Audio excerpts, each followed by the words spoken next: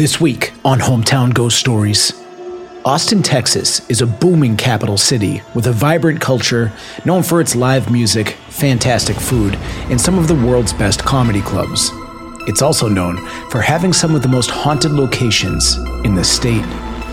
From the Paramount Theater to the Oakwood Cemetery and even the Capitol building itself, there is no shortage of paranormal hotspots. Join us as we dive into part 1 of the haunted history of Austin, Texas.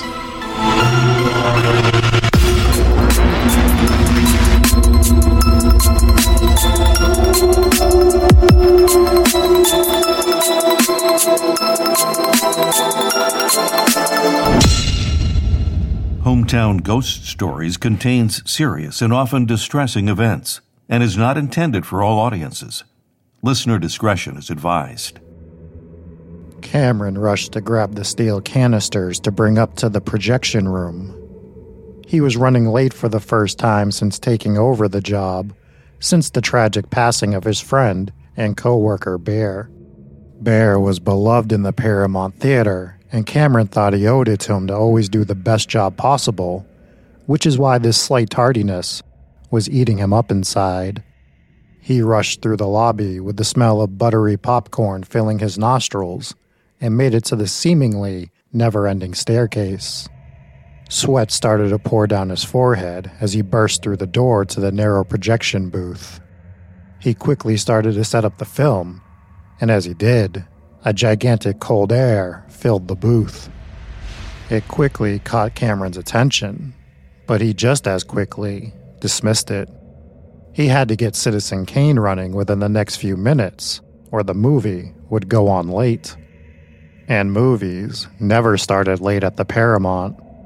But every time he tried to get the projector running, it would just make a loud whirring noise. It almost came across like a laugh, like the projector was taunting him. He radioed down to his manager and let him know about the issues he was having. A few minutes later, the door flung open, and the two continued to try to get the equipment to work.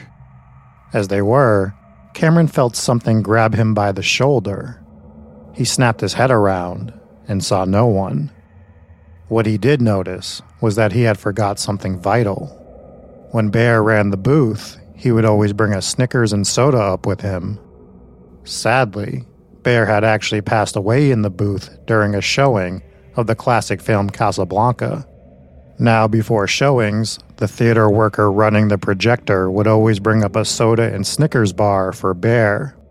In Cameron's rush, he had forgotten it.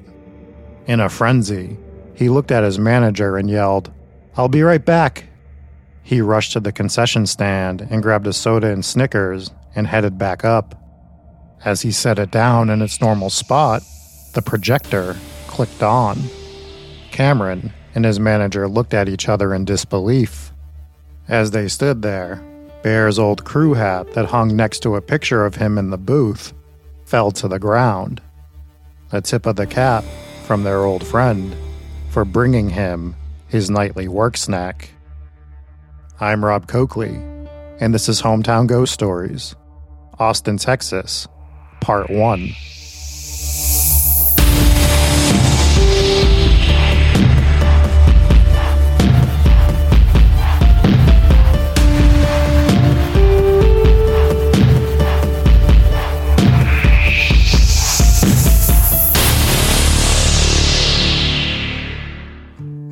3 years after the Republic of Texas declared its independence from Mexico, the area known as Waterloo was selected to be the new capital, and the name was changed to Austin after the late Stephen F. Austin, the father of Texas.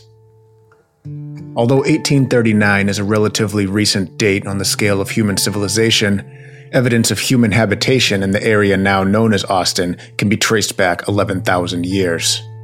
Two of the oldest Paleolithic archaeological sites in Texas are located southwest and southeast of present-day Austin, respectively. The area was inhabited by nomadic Native American tribes for several hundred years before the arrival of European settlers. At the time of Austin's founding, the Tonkawa tribe was the most common, along with the Comanches. The first state capitol building was built in 1836 and was nothing more than a small farmhouse. After Austin was named the capital city, another more formidable building was built and was universally disliked by locals who cited it as an architectural monstrosity. It burned down in 1881. The 302-foot-tall Italian Renaissance Revival-style Capitol building that currently stands was built in 1885 by architect Elijah E. Myers and stands taller than the U.S. Capitol building in Washington. The building was originally going to be made from limestone, but shortly after the construction began, the stone started to discolor due to the atmosphere, so Myers made the decision to switch to the now iconic Texas Sunset Red Granite, giving it its distinct look. One of the first things visitors see when they approach the historic building is the Confederate Soldier Monument. The monument, built in 1903, consists of 5 bronze figures on the base that represent the Confederate military, infantry, cavalry, artillery, and navy.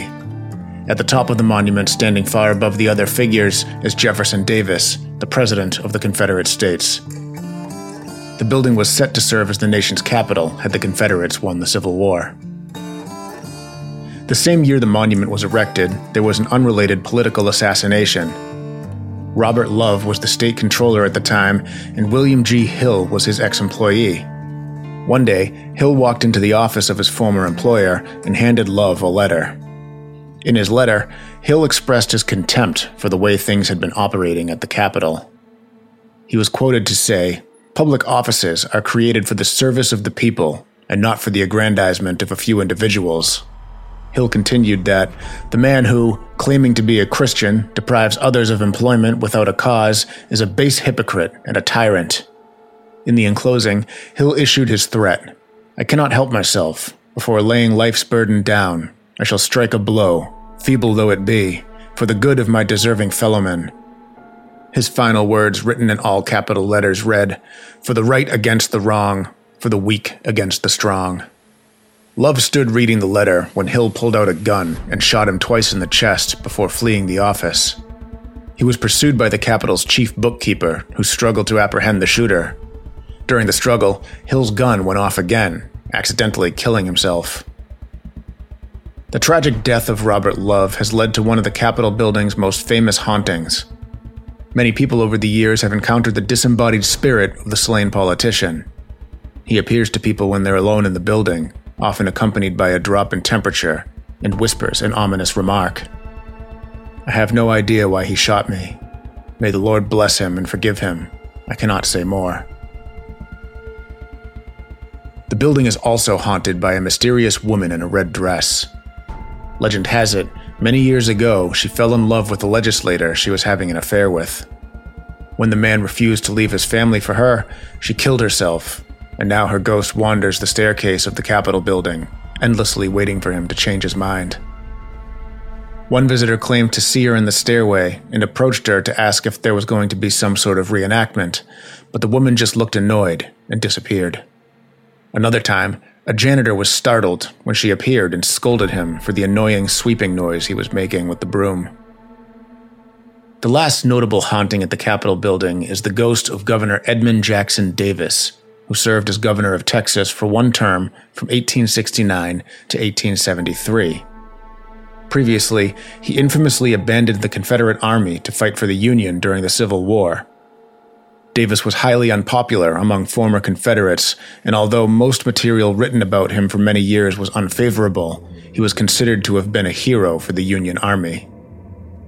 He died in 1883, and it's believed his ghost haunts the Capitol building. Like Robert Love, his apparition is often accompanied by a drop in temperature, something particularly unusual during the sweltering summer months of Austin, Texas.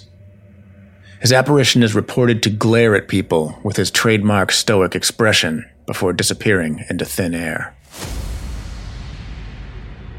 In February of 1915, the construction of a new theater to be known as the Majestic began, and it would be completed within 8 short months. The theater would open on October 11th, selling 1,000 tickets at 25 cents apiece for a variety show that received rave reviews from locals.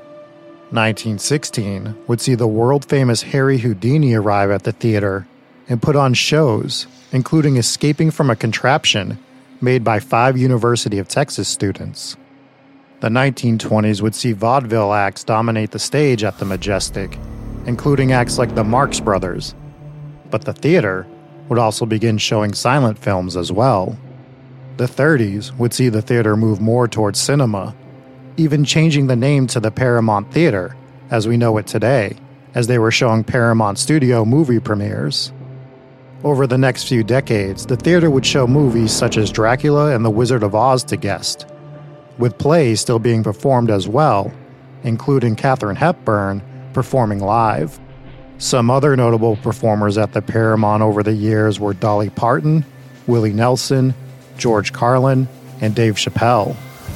Plays such as Stomp and West Side Story also came through here, as well as movie premieres like Batman 1966, with most of the cast showing up in full costume and makeup.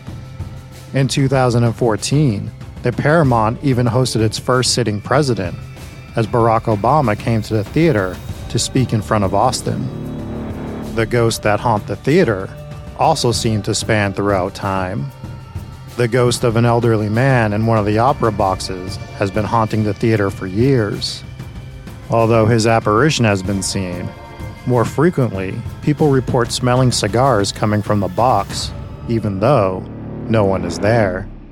In 1963, theaters in Austin were desegregated, and shortly after, Edgar Walter Norris Jr., more commonly referred to by Walter, or to his close friends by Bear, would be one of the first African-American projectionists in the city. He would go on not only to be just a projectionist, but also a stagehand for the theater for over 30 years. On May 26, 2000, Walter would pass away in the projection booth while showing one of his favorite films, Casablanca. The theater has honored him by hanging a picture of him above the doorway, along with his hat and gloves, in the projection room. It appears Bear hasn't left the theater, though. Since his passing, employees have reported tricks being played on them, especially projectionists that don't bring up a soda and Snickers to the projection room. In fact, when setting up a new digital cinema package, they could not get it to work.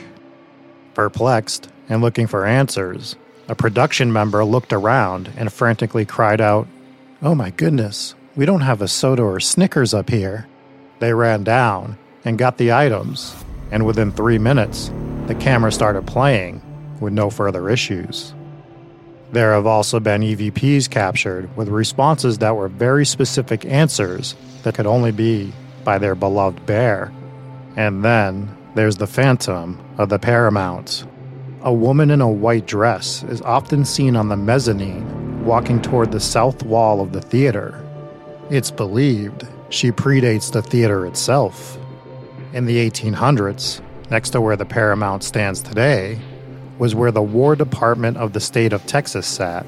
It's believed the woman is desperately trying to get to the War Department to find out the fate of her husband.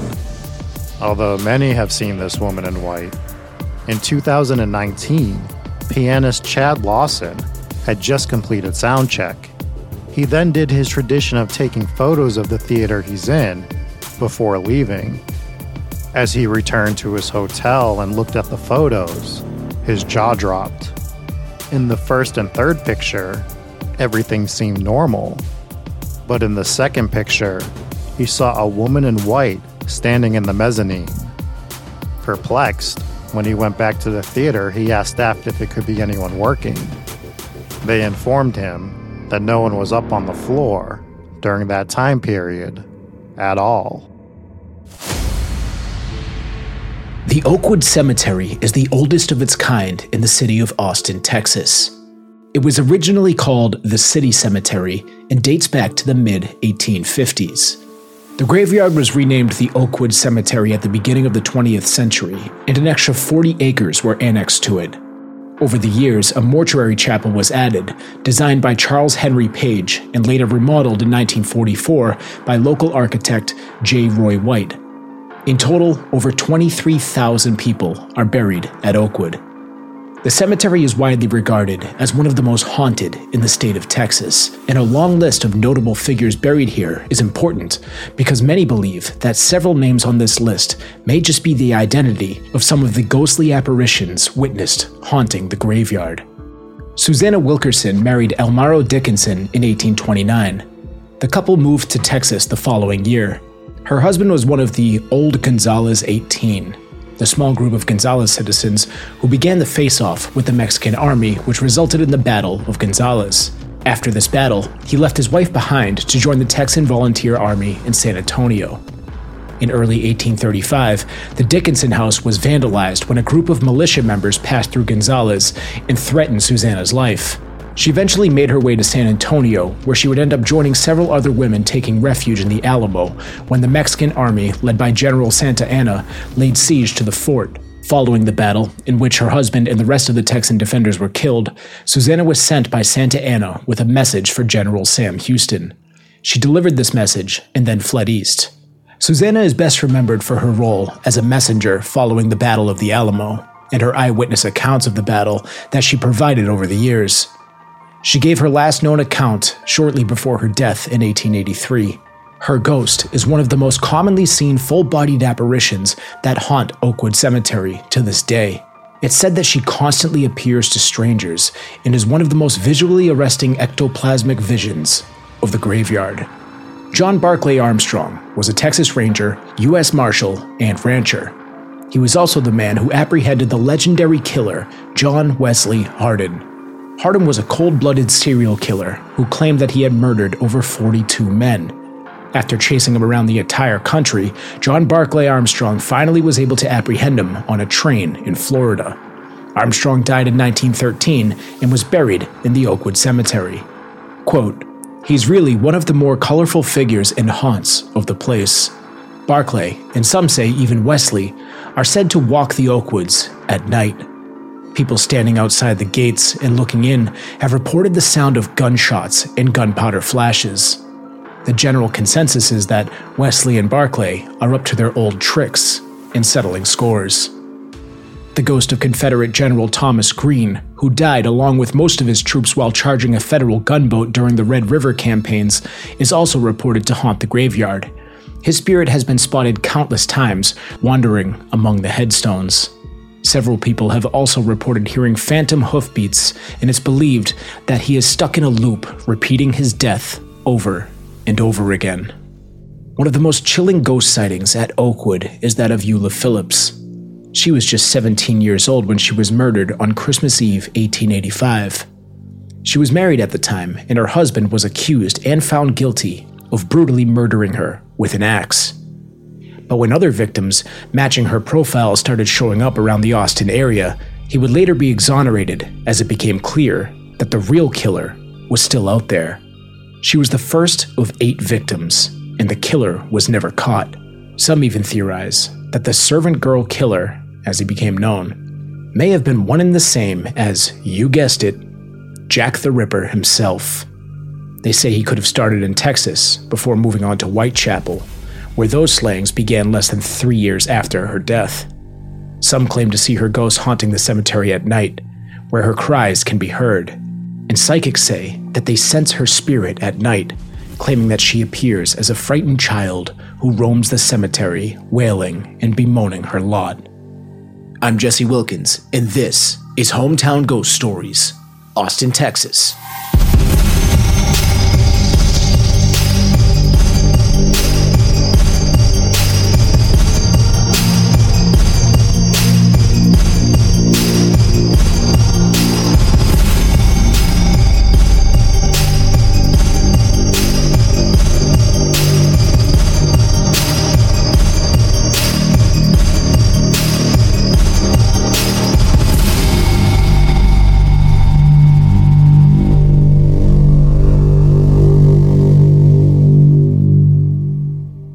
What's going on, ladies and gentlemen? Welcome into Hometown Ghost Stories, episode number 113, Austin, Texas, part 1, covering a few of the haunted locations, a few of the many, many haunted locations in the great city of Austin, Texas. I'm Jesse Wilkins. I'm joined by Rob Coakley. Hello, Rob.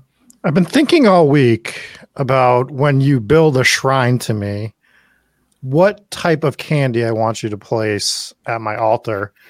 The correct answer is probably a Reese's cup, but maybe mix it up and throw me some Nestle Crunch here and there as well. We're just going to leave you some insulin. We're also joined by Dave. Hello, Dave. What's going on? Not too much. So Austin, Texas, as we had mentioned and streamed from and posted about, we did go to Austin, Texas to film this episode live. So most of the footage that you saw there was captured by our own cameras. And what a fun city it truly was. But without further ado, we covered 3 of the 30 million haunted locations in Austin here. We focused on those. So we covered the Paramount Theater, we covered the Capitol Building, as well as the Oakwood Cemetery. All of these locations, very haunted, and luckily for us, they were all relatively close to each other. So we were able to hop on these little motorized scooters and buzz around the city of Austin and make it to each of them. And lucky us, it was the coldest and windiest day of the entire year. So we froze to the scooters, but we did make it. We only almost died once. There was only one altercation with a vehicle that almost hit Dave, that made him stop, that made me almost flip over him. But luckily, me and Dave are X-Game veterans. We were able to skirt our way to safety, and everybody's okay. That was the Mercedes that was pulling out of the parking lot, right? And I think so. And they just missed me. So I scoot by, and I literally, like, as I'm scooting back, because I'm such a clown, I just go, "Please don't hit me." I say it out loud. And it worked because they didn't. And then I look back, I'm like, "Oh, they might hit the rest of us, though." And I look back and I see, I think Dave had scooted out of the way, and Rob bailed and was just galloping, trying to keep his balance. Running so fast. I still have the speed when needed. Yeah, Rob hadn't exercised in years, and there he is jogging across the middle of the road. They do. Those things get up a little over 20 miles an hour, which is pretty fast for a bird scooter. Mm-hmm. Yep. Mm-hmm. If you ever want to see something intimidating, it's us 3 whipping around on bird scooters. Anyways, that was how we got around to all these haunted locations, but we did visit several, as well as a few that we left off the list. So next week, we're going to cover the Driscoll Hotel, which is obviously, many believe, is the most haunted area, or at least the most haunted building in Austin, Texas. I'm sure some people would debate that, but there are lots of haunted stories that we'll get to on that. And then we also visited the university campus as well. Texas. Yeah. I tried to wear burnt orange tonight. This is as close as I get to burnt orange for my wardrobe. So we should start with who we're dedicating this episode to, and that is VIP patron Lisa J. Was our very first VIP patron 20 months ago. So thank you, Lisa, for being a VIP patron for 20 months. That's awesome. You are awesome, Lisa. So we discussed this. We did go to the Capitol building. Dave and Rob went inside, but me, like the tool that I am, and because I'm super dedicated to the show, I had pockets full of ghost hunting equipment, and I didn't feel like explaining myself going through the metal detector, so I chose to stay outside and film the grounds. And the grounds are really beautiful. They have a lot of really cool statues, some monuments, and it's a pretty cool area. So I'm glad you did that, because I went and put my portion together and used a bunch of the video that I took inside, which was fine. And then I went back and I saw that you had a separate folder with all your video files in it, and you had really nice video footage of the outside that you got. So I'm like, I had nothing else to do. I was standing out there for 45 minutes. I got to film. Went and swapped it all out.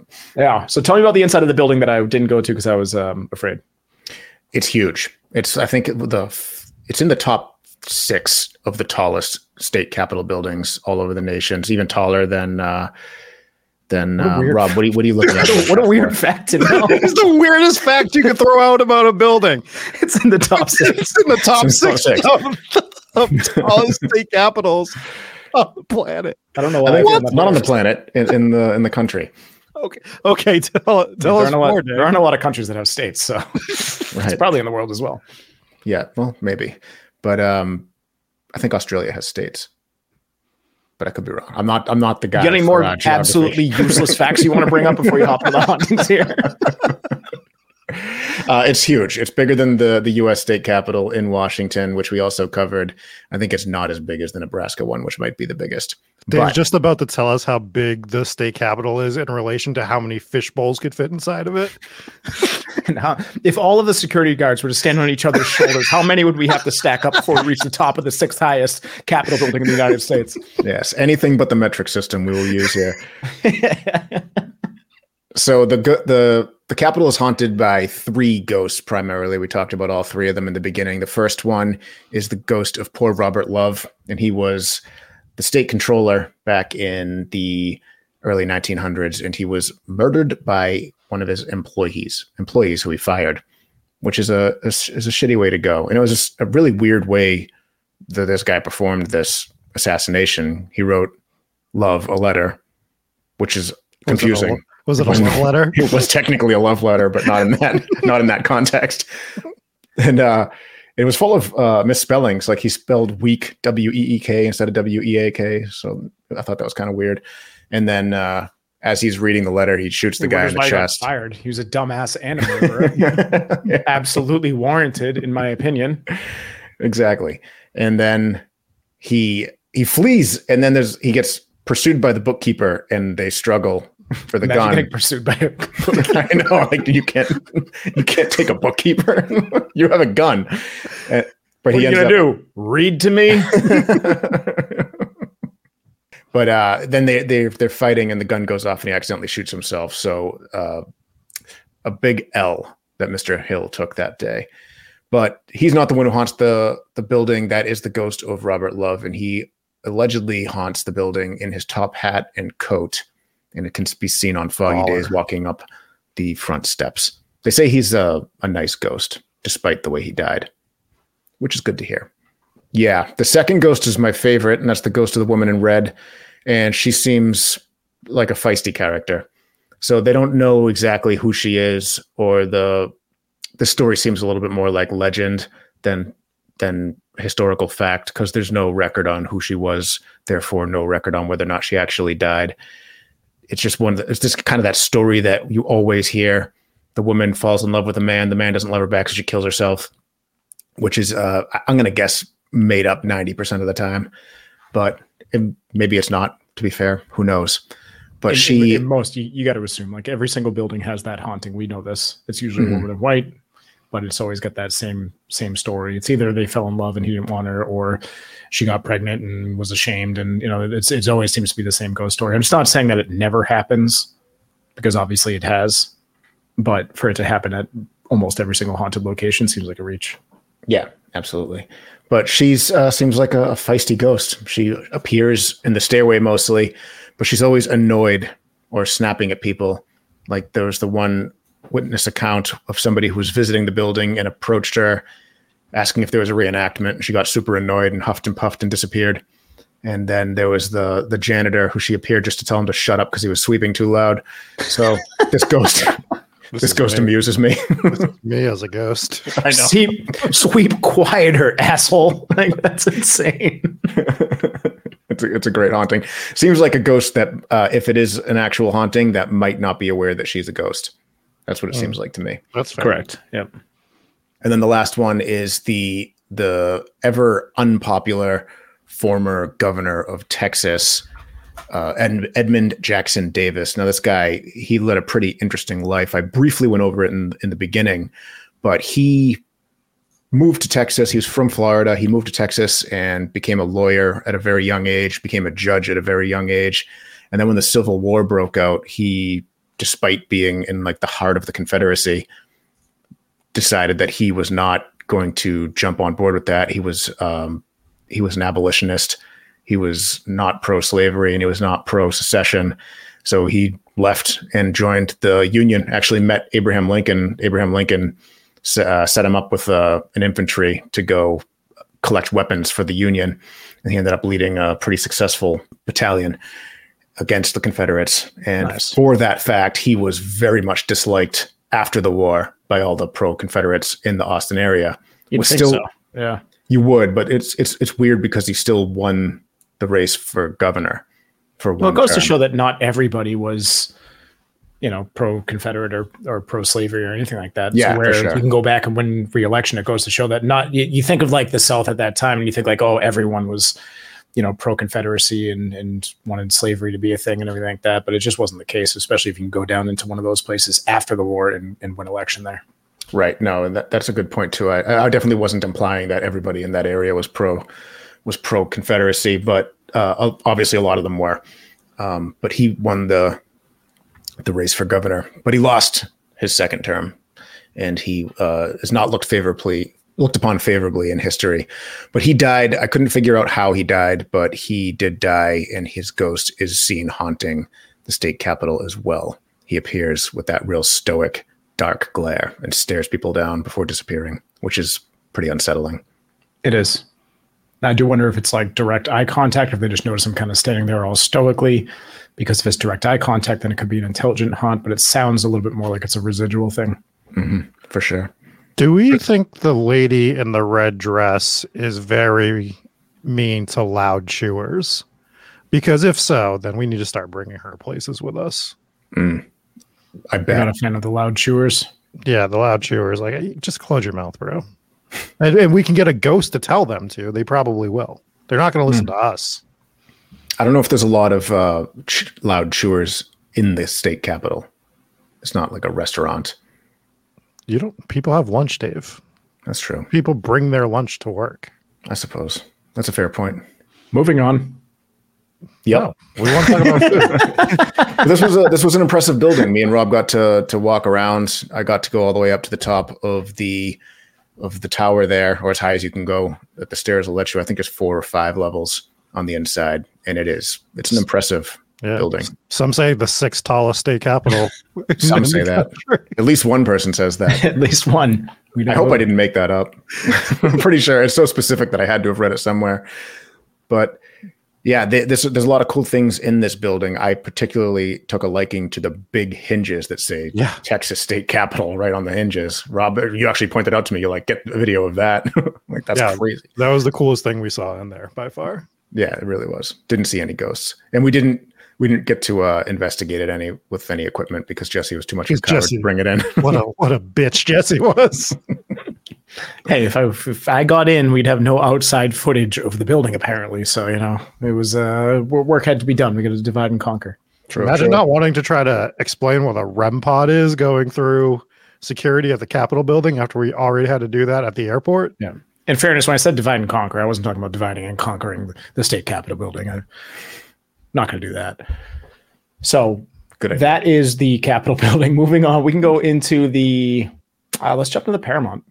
We closed out with the cemetery, but yeah, Paramount was super cool. We did go visit that. We did take a ghost tour, and they brought us over there, told us some of these stories. There was some sort of a show going on, so I guess usually they could bring you inside and take a look around. I don't know if you'd get up to the projection room or anything like that, but it was actually a pretty cool ghost story going on there. There was a few, but I really like the one with the projectionist. Well, you get a ghost that passed away more recently than maybe anything we've ever covered on this show before, where he actually passed away in the year 2000. So people are always like, when are we going to have a ghost from 2000? We actually have one here, and like you said, Jesse, it's a very, very cool story. But not only do we have the ghost of Bear, the projectionist, we do have some older hauntings. This building is super old. I believe it was 1915 that it was built. But we had history here before where this was the Army building, essentially in Austin, right next to it. So you have the Phantom of the Paramount, and they believe that she was not searching for her dead husband like we usually hear, but going to find out the fate of her husband by going to this building and asking. And she's not just seen in the theater. I saw reports that people have seen her on the street as well. So she's not contained to the building. When she's in there, she's usually on the mezzanine. And since we're jumping into this, let's just jump right into the pictures that were shared. I'm going to pull them up here and we're going to kind of talk about it. But there was a pianist that was getting ready to do a show at the Paramount. And during sound check, he likes to take pictures of the empty theater. And I totally understand that. We've done similar things in the past, right? Where we will take pictures of the setup of where we are, multiple pictures, and, for whatever reason, sometimes for ourselves. But if you look here on this one, we're gonna jump to the picture, and he's got a picture of the theater. You can see the piano, And if you look up on the top, there is this really unsettling picture of a woman standing at like one of the entryways. The picture is slightly blurry, but she's wearing a white dress, it looks like, and she has no face. And he didn't even see this when he posted the picture originally. So I'm going to read the Facebook post to you guys. I don't want to pull it up on stream just because there are some pictures of, there are some names on it as well that I just don't want to blast people's names. But when he posted that picture I just showed of it, he wrote on his Facebook, "Austin, let's have some fun. See you tonight at the Paramount Theater." So he didn't even acknowledge, he didn't see the woman at first. And he got pointed out to him, which reminds me of the skull in the fire in Bridgewater, right? Yep. So then he comes back after he does that, and he shows the 3 pictures that he took. And I'm going to show you guys the 3 pictures that he took here as well. And the 3 pictures, I think you're doing a great job. No, it's good because you were like, well, I don't want to post it up with names. And then you posted it up with all the names. Then I did anyways, right? But whatever. I mean, look at these. These are the 3 pictures he took. This is a rapid fire succession of pictures. The first one, there's nothing there. The second one, you see the woman, and the third one, she's gone again. Oh, that is weird. So these are like a click, click, click situation. So very, very cool. Very unsettling. But I thought that was very cool. Why that was left off the ghost tour we went on, I have no clue. I was going to say, like, you take a picture like that and it gets posted online, right? If that's a rapid fire succession of 3 pictures, boom, boom, boom, that's paranormal. It is. Yeah. That is photographic evidence of a ghost, especially if she has no face. But it gets written off by people by saying, oh, it's photoshopped, or it could be photoshopped, or it could have somehow been a lady standing there. And people will say there's 0 evidence of ghosts. And that's because all the evidence that's ever presented is just written off as either photoshopped or just something different. Right. So, I mean, being perfectly honest, when I first saw the picture, I was like, there's just some lady who got in a frame. But if it's a rapid fire 3 burst photo, or if that's what the camera mode he was on, or if he just took 3 quick pictures, there's clearly, I mean, it's beyond obvious that there is a figure standing there. Whether or not it's a ghost, I don't know. I really just struck me as you caught a picture of a lady who probably dipped in. It was like, oh, he's taking pictures and dipped out or whatever. It just seemed like there was a person up there. Was he supposed to be in the building all by himself? Yeah, he was doing sound check for a show later that evening. And, well, he was in that area by himself. There was staff there. So he went back to the Paramount because he had the show that night, and he actually started asking staff that were there. They were like, he was like, did you guys have a female working on the mezzanine when I was doing sound check earlier? And they said there was only one female that was working in the building at that particular time, which I believe was the manager. So he went and talked to her, and she said, I never went up on the mezzanine. She's like, I'm trying to think if there was a reason I went there at all. And she's like, I'm basically 99% sure I never went up there. There was no reason for me to go up there. My duties don't include me going to there, according to him after interviewing these people. So no one should have been up there. And it's clearly the figure of a woman in some sort of white dress. So there was only one female in the building at that particular time. It's just it is just a crazy, crazy picture. It's one of the more compelling photos we've seen on this show after 113 episodes. It is. I mean, if it's a ghost photo, did you say were these photos snapped on a cell phone, or is it an actual camera? I believe it was an actual camera, because he shows the camera that he took it on was like it might have been a Canon or something like that as well. Okay, so it was a legitimate camera. So that would have the burst thing, or it could have just been back to back, or rapid photos or whatever. You can do rapid photos if you tap the screen on an iPhone. You can do rapid photos. Yeah, either way, like I said, when I saw it at first, it did strike me as that's just a woman standing in the picture. But due to the location, due to the fact that he was supposed to be in the building all by himself. Staff say they weren't up there at the time, then it could be something paranormal. Wait a second, though. So he said that this photo was posted and he didn't notice it at first. Somebody pointed it out. Yeah. So why did he? So post why three was of the he? same Why was he photos? taking rapid fire photos of that exact spot? Because he takes several photos in succession of the location that he's setting up for the show that evening. That I understand, but Because if you we, took like it I to- said, if we've you- done if- that as well. right, if your phone's set on burst mode, that's perfectly fine. Or you're even if you're using a Canon or whatever kind of camera you're using, if it's set on burst mode, that's fine. Mhm. But what is the thought process of posting the same picture 3 times on Facebook? He didn't. He only posted, posted the one with the woman.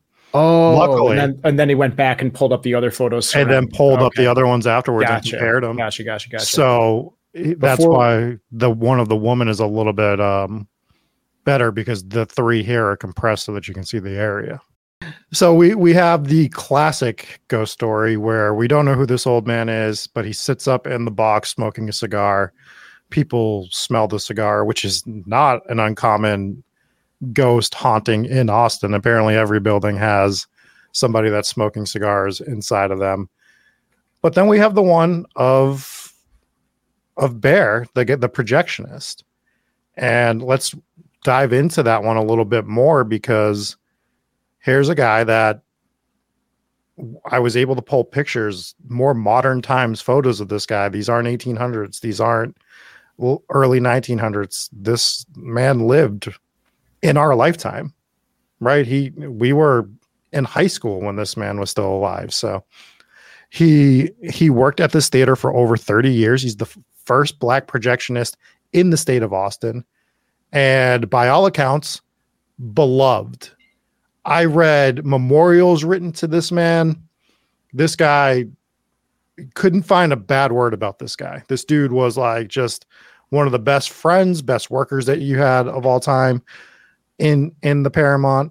He was there during the tough times. This building almost folded. They almost tore this building down. They went through hell to keep the Paramount open. And I saw other people posting that they have the Paramount Theater within their towns or cities as well. That's because in the 1930s, 1940s, a lot of people, a lot of studios that were in Hollywood would have a deal with theaters, and they would rename the theater after that studio. So that's why you got a lot of Paramount studios that are still open today. But this is one of the longest running theaters it's probably one of the top 6 running theaters in the country. If not tallest. Top 6 tallest. So yeah, but to address 2 things. Number 1 is it's the Paramount Theater, not the Paramount Studio. And number 2 is it is actually not the city. It's not the state of Austin. It would be the city of Austin, state of Texas. Did I say state of Austin? Yeah, and it's been bothering me for 6 minutes. Well, the Paramount Studio I was bringing up because that's who I named it understand. after. So anyways, this man, very beloved, ends up passing away in the projection booth while he's playing his favorite movie. And very sad. They put a shrine up basically to him above the doorway in the projection booth. They have his picture up there. They have his hat. They have his gloves. And ever since he passed away, there's people that have said that they have tricks played on them by a ghost. And it's like similar to stuff that Bear would have done during his real life, like during his lifetime, which is interesting. But the funniest one is they buy this whole new digital camera setup, and they're trying to hook it up, and they can't hook it up, and they always bring this soda and a Snickers up, sort of like an offering to Bear for things to go well. And they're trying to set up this new camera. They can't get the damn thing to work. And one of the guys in there looks around. There's no soda and candy. Instead of calling somebody or looking up a YouTube tutorial, they're like, we got to go get the soda and the candy. They bring it up, and they said within 3 minutes, the digital camera started playing the movie they wanted it to play. It's actually an absolutely amazing story. That's funny. And you know what? I can understand how they would forget it on that occasion, because it seems like it's like a routine. Okay, shift's kicking off. Let's bring up our offering to the ghost. and they bring up the bar, the candy bar, and they bring up the soda and they put it there. But this might have been like an off day. Maybe they're showing up on a Sunday morning or something like that when there's no showings going on, just because they got to get the new camera going. So they didn't have their normal routine of going to get the snacks and bringing them up. They just went straight to business, and they were distracted, forgot to do it, and then there you go, boom, it worked. So that's pretty cool. $5 from Thick Boy Freddy in Super Chat says, this just in, the state of Austin has officially seceded and incorporated itself into the state of Texas. Thank you for that. So that Rob is actually right again. Yeah, what do you know? This is what I do. I just read about everything, but very, very cool to get more of a modern haunting about a guy that was a very good guy who was beloved in life and is a more playful haunting, right? Like where he's just playing jokes, and there's even been EVPs. And that was one of the other big things is there was EVPs where a man's name was brought up and the EVP caught somebody saying gentleman that wasn't in the room. Yep. And that was a call sign between Bear and the guy's name that was brought up. That's what they called each other. So very cool stuff like that. The Paramount, awesome building. I wish we could have got inside. One of my few regrets in Austin, we didn't have enough time to do everything, but I would have liked to have at least been able to go take a peek around the Paramount Theater, maybe next time we're in Austin. Exactly. Yeah. Again, they did have some sort of event going on there, so we weren't able to get in. This is an important question. Lacey asked, what do they do with the Snickers afterwards, though? You can't eat an offering. And I beg to differ. During communion, when they're passing the plate of money around, I would just eat the money. Yeah. Not where you thought I was going with communion, did you? That is a good question, though. What do they just have, like a stockpile of old Snicker bars up there, or what? I'm not sure. I do know that they say if you get him a king size, that ensures nothing wrong is going to happen. The good so stuff. they're bringing up the big ones. That's like what you do on Halloween to make sure the shitty kids in the neighborhood don't egg your house. You give them the big candy bars, right? Absolutely. So not me. I just sit on my porch with a gun. They don't fuck around. It's very Austin of you. Very state of Austin. Got back from Texas. I'm a changed man. Halloween's not going to be the same around these parts. Nice. So that's the Paramount. I mean, it has there's 3 hauntings there. I've also read about other hauntings within the building. They believe one of the former managers haunts the building as well, where he was moving bar stools in the 70s. So I did read that. So it's not limited to the 3 spirits, but the 2 prominent ones, right, that people are frequently seeing are the Lady in White, the Phantom of the Paramount, if you will, and Bear, who hasn't been seen as an apparition, but everything adds up to being him. Yeah, presence has been felt, and then the EVPs are the hard evidence of who exactly it is, and just the way he's greeting people and stuff. And we were able to hear some of those EVPs while we were on our ghost tour, and they're actually pretty good EVPs. So I'd say they were Class A EVPs, if you will. So that is the Paramount Theater. Anything else there? That's going to do it for the Paramount right now.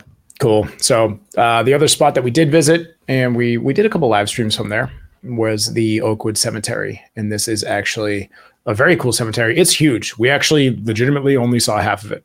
And there was a whole other half across the street, but this one seemed to have the cooler looking headstones and some of the more historical graves that we wanted to visit. So we stuck to that side. Then there's a whole other side. There's over 20,000 people are buried there. So it is a massive graveyard. You got some time and you're in Austin and it's not freezing and windy, then go check it out, because this is one that you will want to visit. And there's a lot of hauntings here. And a lot of the hauntings are tied to a lot of the historical figures that are buried there, which is kind of nice because it adds up as to which haunting is who and who it could possibly be. So there was a lot of them. Probably the most famous ghost sighting there is Susanna Wilkerson, or Susanna Dickinson.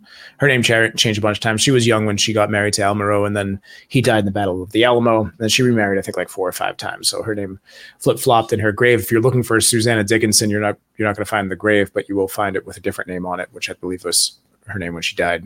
After being remarried a few times there, but her grave is there, and she was kind of a badass, So her husband was in the old Gonzalez 18, which kind of they stood up against the Mexican army and they fought a battle there. And then once that was over, he up and moved to San Antonio, left her behind for a little while. They had a house she was tending to, and I'm not sure if there was a whole family situation over there, but he moved off to go continue to fight the Mexican army with his Texans over in San Antonio. We covered a whole bunch of the Alamo stuff in our San Antonio episode. So if you want to dive more into that, definitely go check out the San Antonio episode. If you haven't, that's another location in Texas that we did visit and have a live investigation from. So a lot of good stuff in that episode. But she basically like some militia guys went through the town that she was living in Gonzales and stopped by her house and just threatened her.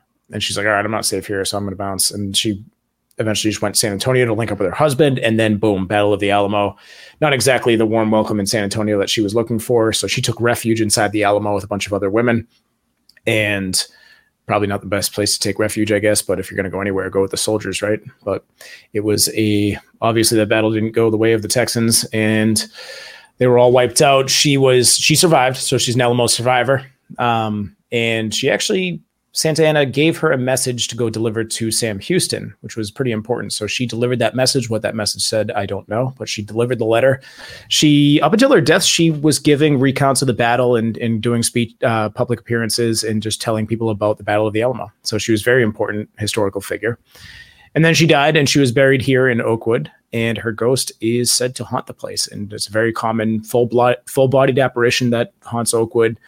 Says she constantly appears to strangers. So we missed out. But yeah, apparently like it's dead on. People that have seen her say that like, oh, wow, that's her. Like there's no doubt about it. It's Susanna. It looks just like her. So a couple of pictures of her there. And a lot of people that see her ghost say it's definitely her.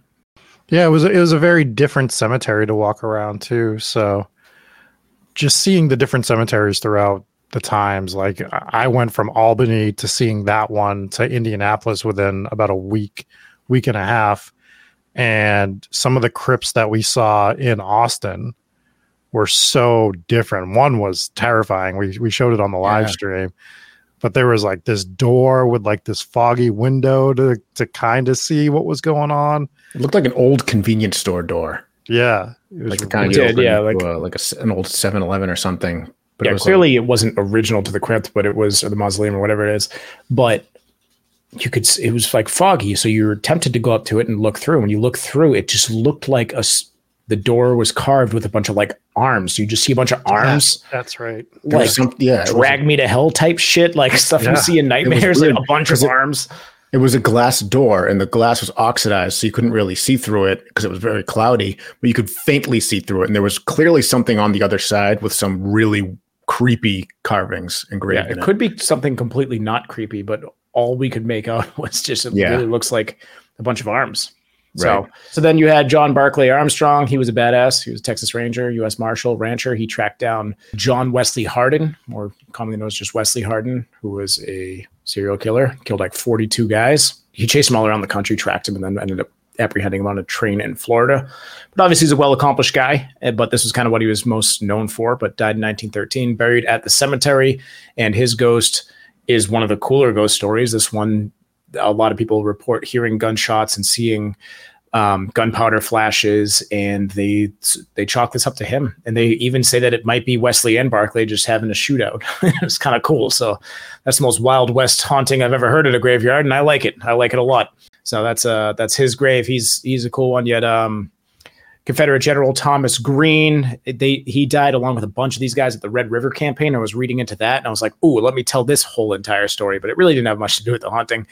But people do hear phantom hoofbeats, and they say that maybe he's stuck in a loop and he's repeating his death. I don't know how you get that off just hearing hoofbeats, but they have also seen his full-bodied apparition walking around in his military uniform and wandering among the headstones. So if you get that Civil War era military uniform, and that could be him. So that is another haunting there. And then you get the tale of Eula Phillips.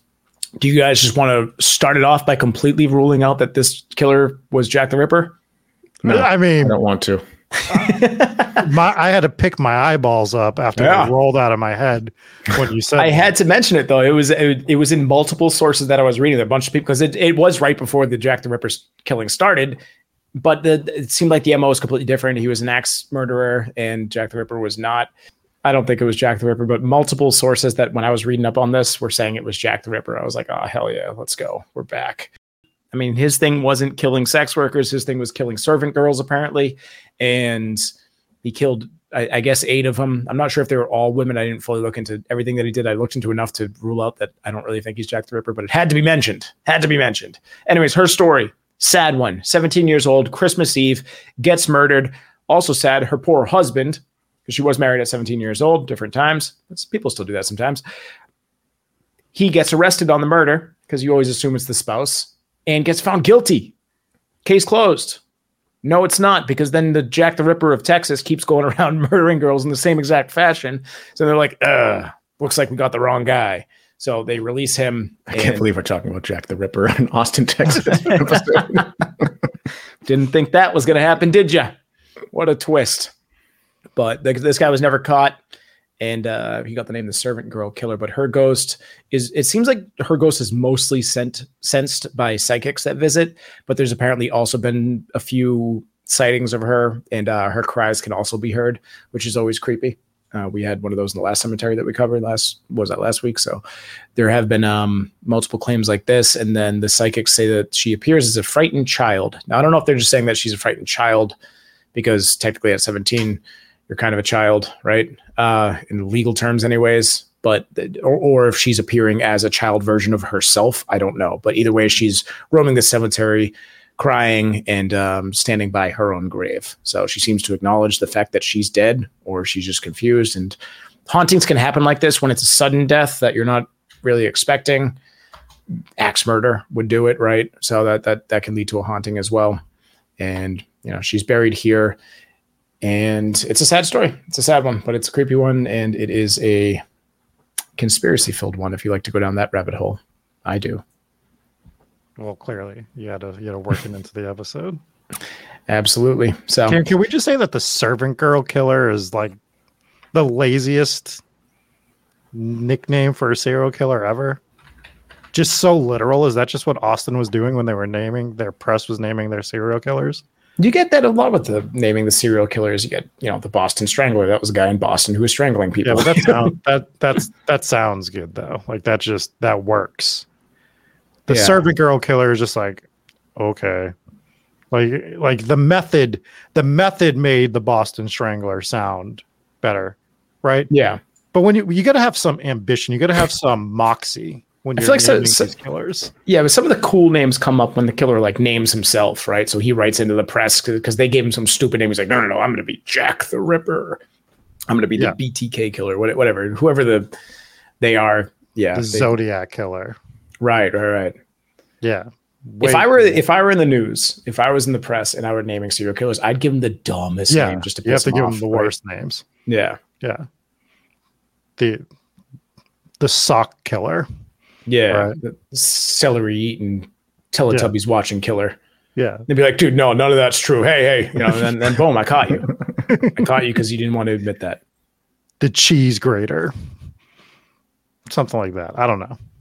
Dave, you got any? You gonna leave us hanging here? I'm gonna leave you hanging, yeah. Oh, Dave, wow. You're like the best at coming up with crap like this. And you just didn't even dive in. You let Rob do the cheese grater joke. You just left him out to dry right there. Jesus Christ, the snorkeler.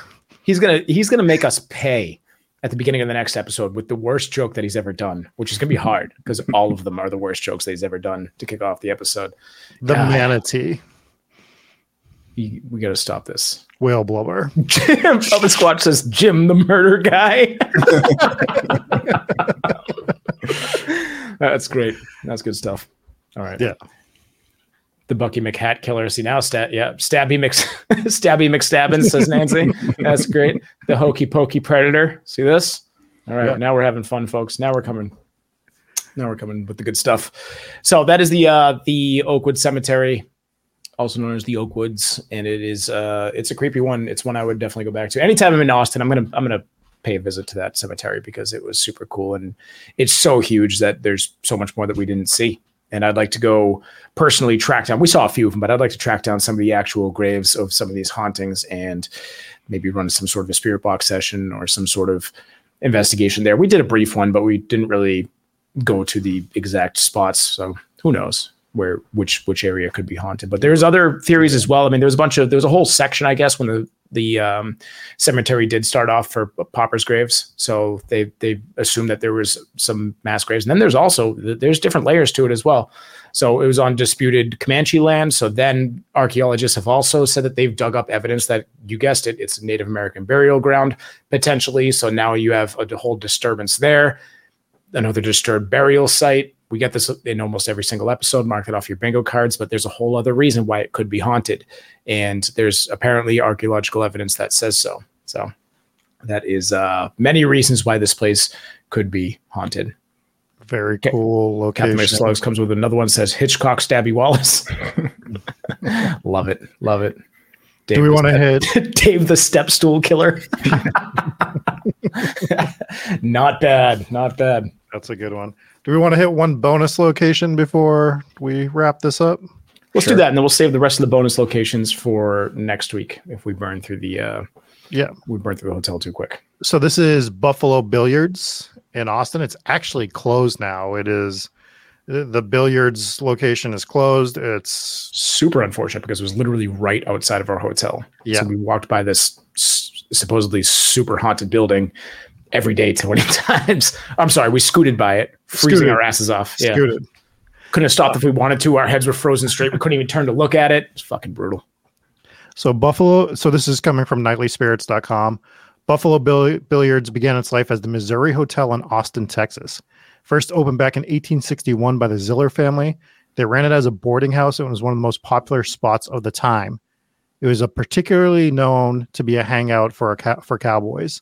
There are even rumors that it operated as a brothel from time to time.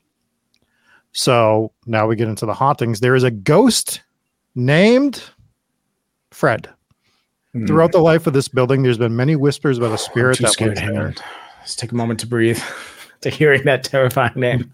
The trouble is, though, no one knows its name or anything about it. No one has been able to deduce who the spirit is or what causes it to hang around. The staff at Buffalo Billiards, though, decided to name it Fred. He's a prankster, and his pranks are quite regular. He likes to throw himself parties in the after hours, with staff often finding unstacked chairs and open drinks throughout the bar the next day. He's known to shake the bar stools of patrons and give them a little tap on the shoulder, most likely to get a rise out of them. He is also reportedly responsible for breaking the exit signs on a few occasions. People have read into that as a sign he just does not really want to leave. And then there was an incident with Fox News. Fred's pranks and occurrences are a regular thing. It's led many people to investigate Buffalo Billiards to find out a bit more about him. In fact, he even managed to make the news on one occasion. Fox News sent out a team to interview the staff and find out a little bit about him. One staff member in particular, Monica, was given her own microphone. She was the primary focus of many of the interviews, but the news crew seemed a little disappointed in her. She wasn't able to tell them much about him aside from the fact that he existed. The crew got a shock when they played back their footage and sound back in their station. They picked up a faint recording from Monica's personal microphone. When she had been asked if she knew what he wanted, an Irish accent replied, "All I want is a wee bit of attention." The crew worked over... Dave, can you step in and do that in the Irish accent since Rob refused? All I want is a wee bit of attention. Thank you. Perfect. Continue. Thank you. The crew worked overtime to debunk that and try to find any explanation as to where the response came from. They couldn't, though. This has sealed the idea that Fred is a fun-loving prankster who wants to keep the party going. So there are other hauntings, but that is like the main one at Buffalo Billiards. My favorite part of the story is when he broke the exit sign so he didn't have to leave. Yeah. How am I supposed to find the exit now? How can I get out of here? I can't go if there's no exit sign. It's amazing. Yeah. I feel bad for Fred, though, with the place being closed. He likes to party. He likes people being around, and he's not getting that right now. No, he was partying after hours. Now he's got the whole place to himself 24/7. This is Fred's house now. It's empty, Let's though. buy the building. Let's reopen it. We're calling it Fred's house. It'll be reopened eventually, and ghosts transcend time. So that's a prime location. There's no way that's not going to get reopened as something. Do we think it's going to have one of the terrifying ATMs outside of it? There was something unsettling about every ATM in the city of Austin. I'm sorry, in the state of Austin. The state of Austin. A state you don't want to get lost in, from what I've heard. Yep. But there are these ATMs in Austin that look fake. I'm just gonna. They don't look like they're real ATMs. It looks like it might just be a guy in a suit, an ATM suit that's just ripping your ATM card out of your hands as you insert it. I was going to say, I definitely don't think the ATMs looked like a guy in a suit. All of them looked like an ATM that everyone has ever told you to be suspicious about, though. Like anyone who's ever suspicious about an ATM that like doesn't have a logo on it or something, or has a $15 upcharge, these are the ones where you're like, I'm not putting my card in there. Not giving that thing my information. Yeah, agreed. Yeah, agreed. Definitely a security breach if you use any of the ATMs in Austin. I steered clear as much as I could of those. Yes, indeed.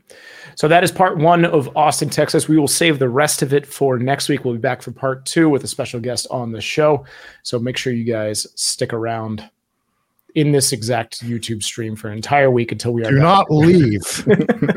No, it will be a new link. So for some of you more brave people that actually would do that, which I don't doubt some of you, don't. It'll be a different link, obviously. That's how YouTube works these days for all you youngsters. But that will pretty much do it. Let's hop into some reviews if we got them.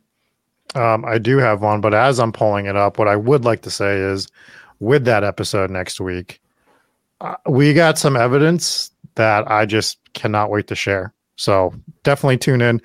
One, you're going to want to, you obviously can still listen on the podcast, but you're going to want to come check out the video of that one too, because it is video evidence that we are very, very excited to share.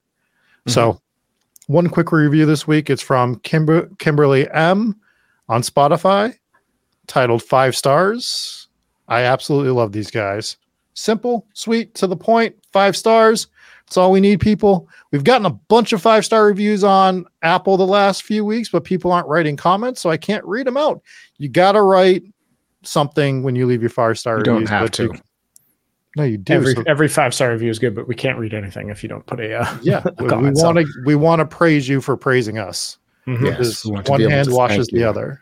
Speaking of praising people, let's thank our VIPs real quick. We have Dave D, Kate and Steve M, Blazora, Glitter Tees, Cami from Washington, Jennifer P, Dakota G, Nick, Donnie N, Inspires Gaming, Allison V, Robert H, Hometown Milkshake Stories, Bring All the Ghosts to the Yard, J9, Mallory K, Demon King, who also was a big donator today. Again, thanks again for the $66 and 66 cents in Super Chat, as well as the 10 Hometown Ghost Stories memberships. Thank you, Demon King. We also have Mom and Pops Wilkins. Hard one. It's a hard name to remember. I'm going to try to get this one down eventually.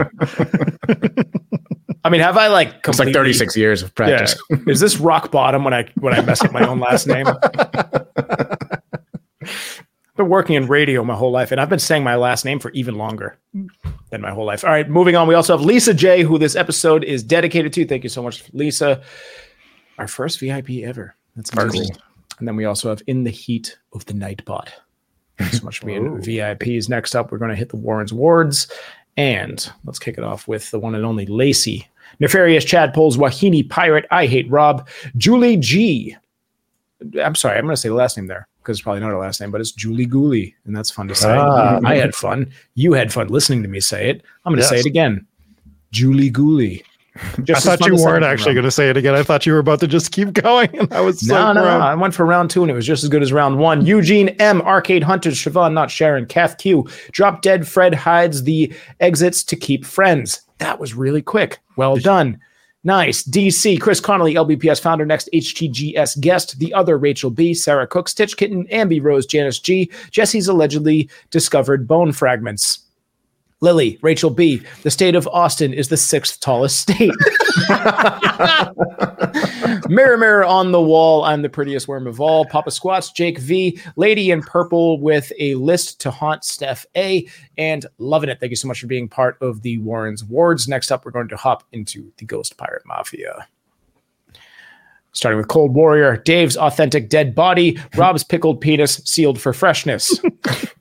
If you didn't listen to the side content, you're probably confused. Or you're not. You're not confused. It's pure nonsense. Yep. D from H-Town Meteus, Sarah B, Dominica, Queen Chan's Revenge, Angel F, Monster Mom 04, Shannon K, Allie, Dark Snark, Dave, you should talk more. Half the time, no one remembers you're even here. By the way, stay away from my step stool. Megan S, Morgan S, a ghost walks into a bar. He did not notice. Mark Twain and the Haunted Grape, Sharon V. Yeah. Wayne C, Kelly C, the Sloppy Seconds Killer. There we go. Oh, that's a Patreon idea. Everyone give yourself a serial killer name. Oh, that is good. Yeah. It's gonna be fucked up when like an actual serial killer like is in the news and they have one of these names and we're like, oh, we don't know if that's our patron or not.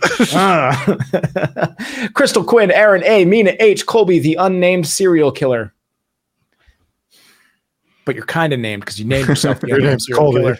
Yeah, Daddy Rob is thicker than a spooky Snickers. Alicia E, Thick Boy Freddy allegedly begrudgingly haunting the projection box because someone removed my preserved pickle penis.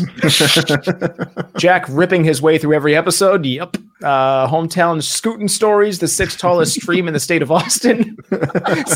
You're never going to hear the end of that, Rob. Sam from the Paul. Joe, yes, Australia does have states R. There we go. Paul from St. Louis. El Capone, Huggy Bear. Ballsy maids love pickle butt shots from Rob's Pickled Pecker.